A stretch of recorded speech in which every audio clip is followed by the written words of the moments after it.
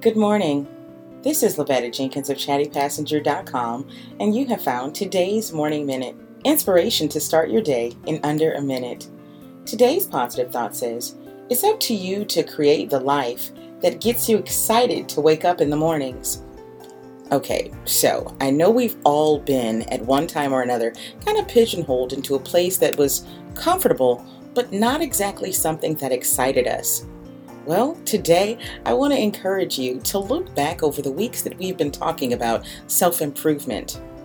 Let this be the catalyst for you to start making some changes in your life that have you excited to start a new day, that have you wanting to go to work or go to your own business in the morning. The things that keep you awake at night, the things that you always think about, those are the things that you're most passionate about and that you would be best doing.